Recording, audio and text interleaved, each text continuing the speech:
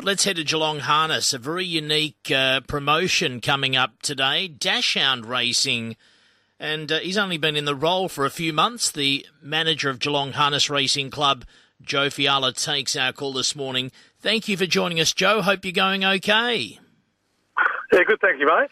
When you applied for the job at Geelong Harness to take over from John Dunn, when did you discover that they would have Dachshund Racing? Well, pretty much straight away when I spoke to John when I took over, he'd already told me that there was Dachshund's program for the 22nd of January. Did you think he was joking? I did at one point, but when he told me all about it, we got pretty excited. It's getting a bit of traction.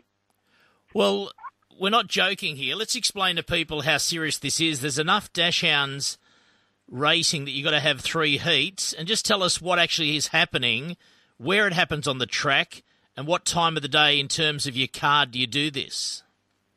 So we've got 3 heats of 9 dogs in each heat.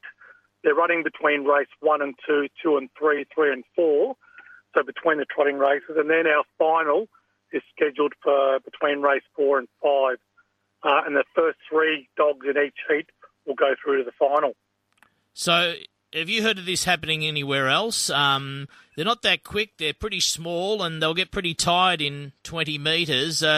Who came up with the specific type of dog? Is there checking here that someone might bring a retired greyhound along and say, look, he does look a bit unusual, Joe, but he's actually, his mother's mother was actually part dachshund, so technically it qualifies, does it not, or what?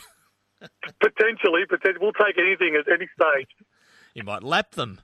I don't know. Or go through their legs. Are you offering a trophy, some prize money? Because that's a good turnout. You got that many dogs already. We definitely are. So there's prize money, a prize for the first, second and third in the final. And also we're having a best dressed at 6:45. Is that the Dachshunds or the owners? No, Dachshunds. Oh, I was joking. The best dressed dog as well. There is a best dressed at 6:45. But not what they're racing in, because it might be restrictive if they're wearing hats and corsets and jackets and stuff. Yeah. Gosh, you're going to town. And you've got some good sponsors on the day, so that's good. I think Petstock are involved with your club, so that's another crossover there, given their association with animals. Where to from here? I mean, if this is a great success, and I'm sure you'll get a lot of social media. I'm sure the local TV station will be there. You'll get photos. It'll be something unusual. It's different. Where to from here, Joe? After this, other breeds or? Well, I think we want to make this one a winner, and obviously it's an inaugural event for Victoria. It's never happened anywhere in Victoria, and we'll make this an annual event, I'm pretty sure. Good luck with it. It's a very unique promotion. Dan Malecki's been raving about it, and no doubt he'll talk about it this morning on the mile rate. Thanks for taking the call, Joe. Great to chat to you. Joe Fiala there from the Geelong Harness Racing Club. If you're heading there today, they've got Dachshund Racing. Pretty serious stuff.